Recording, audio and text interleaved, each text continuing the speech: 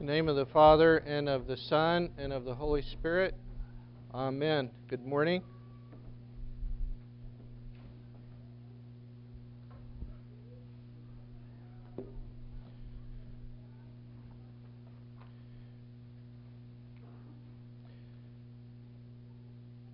You've probably heard the saying before, the preacher preaches his weaknesses. I think today would be no exception to that rule. But I can't help but think that Father John Braun may be thinking, well, if Father Finley preaches his weakness, this could go on for a long time.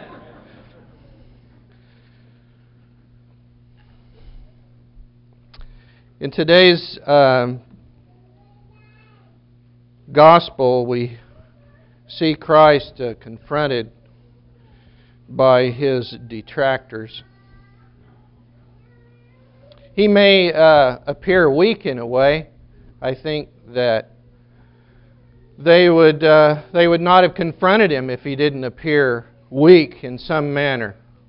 You know, this man, what is his letters? What is his education? None. Where did he come from?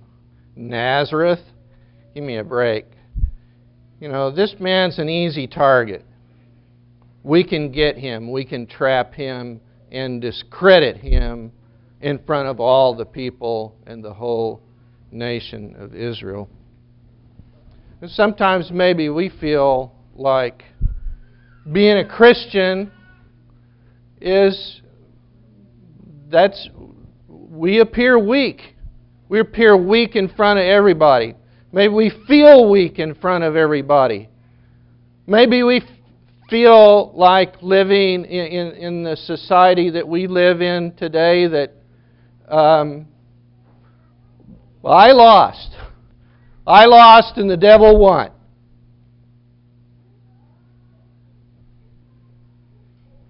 We feel that way in relationship to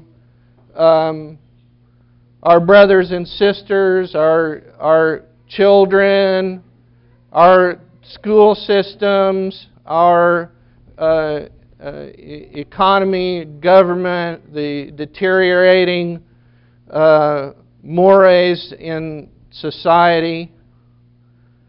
And we just look out and sometimes maybe we want to give up.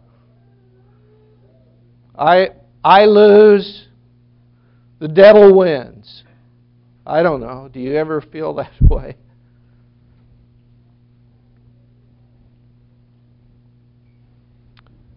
But St. Nikolai suggests that we might take a look at some biblical examples and see that certain opposites are provided for our instruction.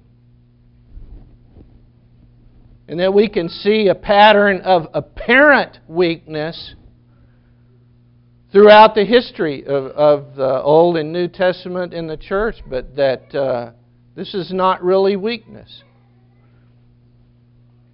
Moses and Pharaoh.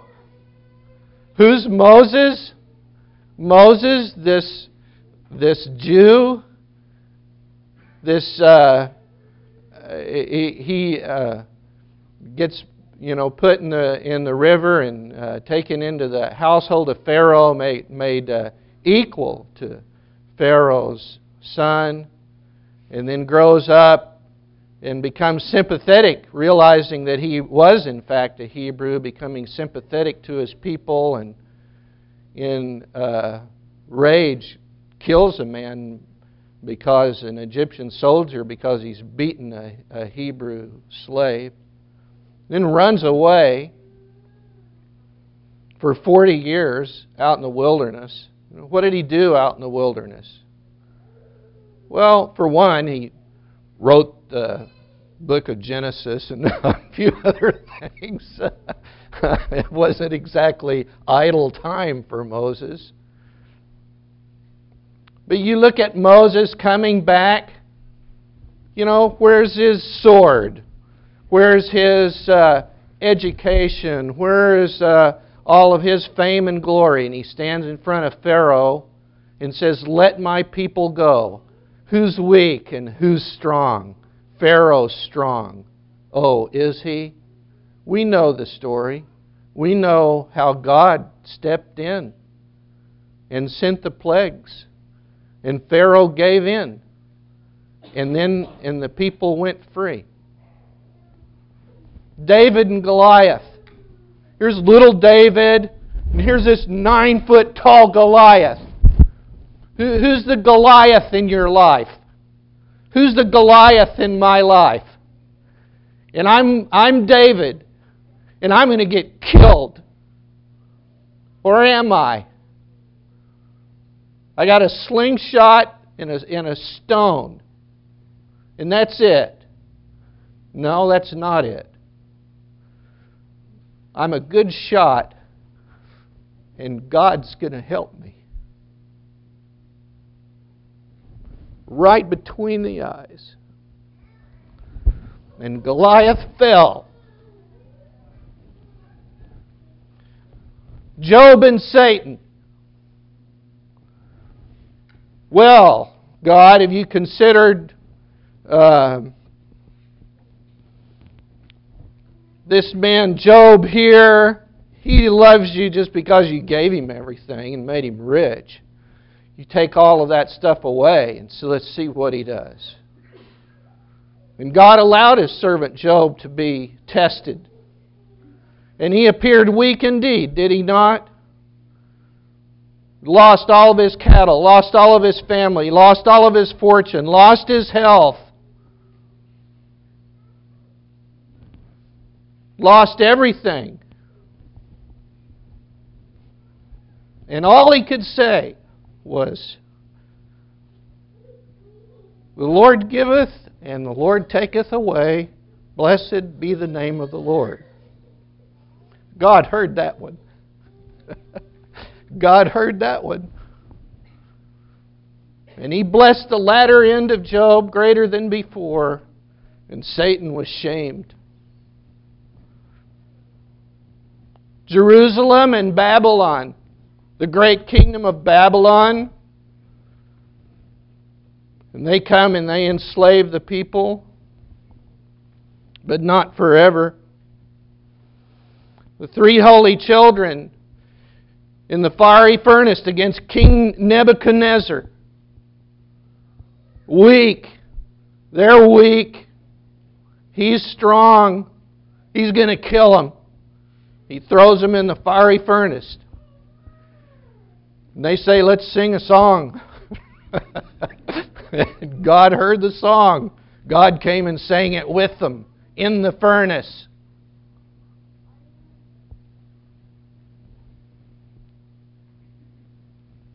Daniel and King Darius. You all remember King Darius? Daniel, he was high up in the government. Darius liked him a lot. All the other, government officials, they didn't like Daniel. They were jealous of him. We're going to trap him. We're going to get King Darius to sign a law that says if you pray to any other god except him, you're dead. Because they knew Daniel was going to pray to God. Darius liked Daniel. But Daniel prayed to God. They said, "Didn't you write this decree? Didn't he be killed?" Well, Daniel did it. Well, okay, so Daniel gets thrown reluctantly into the lion's den. And King Darius comes out the next day. "Daniel, are you there? Did your God save you?" "Yes, He did." Daniel answers back. He shut the mouth of the lions. So what did King Darius do? He brought him out and he threw all of his accusers and their families into the lion's den. And God didn't shut the mouth of the lions. And Darius made a decree, everybody's going to worship Daniel's God. Weak, strong. So these chief priests and elders and the Pharisees and the Herodians, the Sadducees, are always plotting against Jesus because they want to kill Him. They want to kill Him because they hate Him, because they're jealous of Him, because the people are running after Him. St. Nikolai makes an amazing statement. He can sometimes say so much in one sentence. While God seeks a single good deed on the part of the greatest sinner in order to save him, men seek a single sin on the part of a righteous man in order to kill him. And lest I take that sentence and say how bad those chief priests and elders and Pharisees and Herodians, how bad they are. Look for one sin in Jesus to kill Him. But before I do that, maybe I need to ask myself if while I come forward for the communion, asking God to overlook my sins and just take into account that one good thing I did, Lord, at the same time, I look back and I criticize my elders, my forebearers in the faith, and I can't get over that one thing they did to me. They did that to me, and I hate them for it. How much different are each one of us than the elders, and the Pharisees, and the scribes towards righteousness in this world? And do we not all need to repent of our sins when we criticize the righteous and yet beg for mercy from God at the same time? So they tried to trap Him at least 3 times before. They said, "By what authority do you do all the things that you do? Who gave you this authority?" And Jesus replied with a question about John the Baptist. "What do you say? Is he from heaven or from men?" They said, "Well, if we say heaven, he's going to get onto it. If we say men, the people are get onto us. So, we don't know. We don't know the answer to your question." So people tried they tried to entrap Him, and He humiliated them with a question that they couldn't answer or wouldn't answer. Then they did it again. Came to Him again. "Jesus, tell us, what do you think? Is it lawful to give tribute to Caesar or not?" Again, trying to divide the loyalties of the people by what He might say this way or what He might say that way. He says, "Give me a coin. Give me a coin. Whose inscription's on it?" "Well, Caesar's." "Okay, render unto Caesar what is Caesar's, and the things that are God's, and they're amazed. They're amazed. How did He do that? Because there was no follow-up to that. And then they did it again. In the resurrection, this man had 7 wives this lady had the 7 brothers were all his wives. So who's he going to be married to? Who's she going to be married to in heaven? And the Lord said, we live like the angels in heaven. We're not married and given in marriage. He says, God's not the God of the dead, but the God of the living. And they're humiliated again. Do they give up yet? No, I got to find that one thing. I got to find the one thing. We're going to get him now. We're going to get him now. Which is the greatest commandment? Which is the greatest commandment? St. Nikolai speculates that they were probably thinking, well, he's got to say either circumcision or the Sabbath. And if we say circumcision, if he says circumcision, then we'll trap him. Well, so you don't believe in the importance of the Sabbath. And if he says the Sabbath, we'll say, oh, but you don't believe in the importance of circumcision. So we'll get him going and coming. Which is the greatest commandment?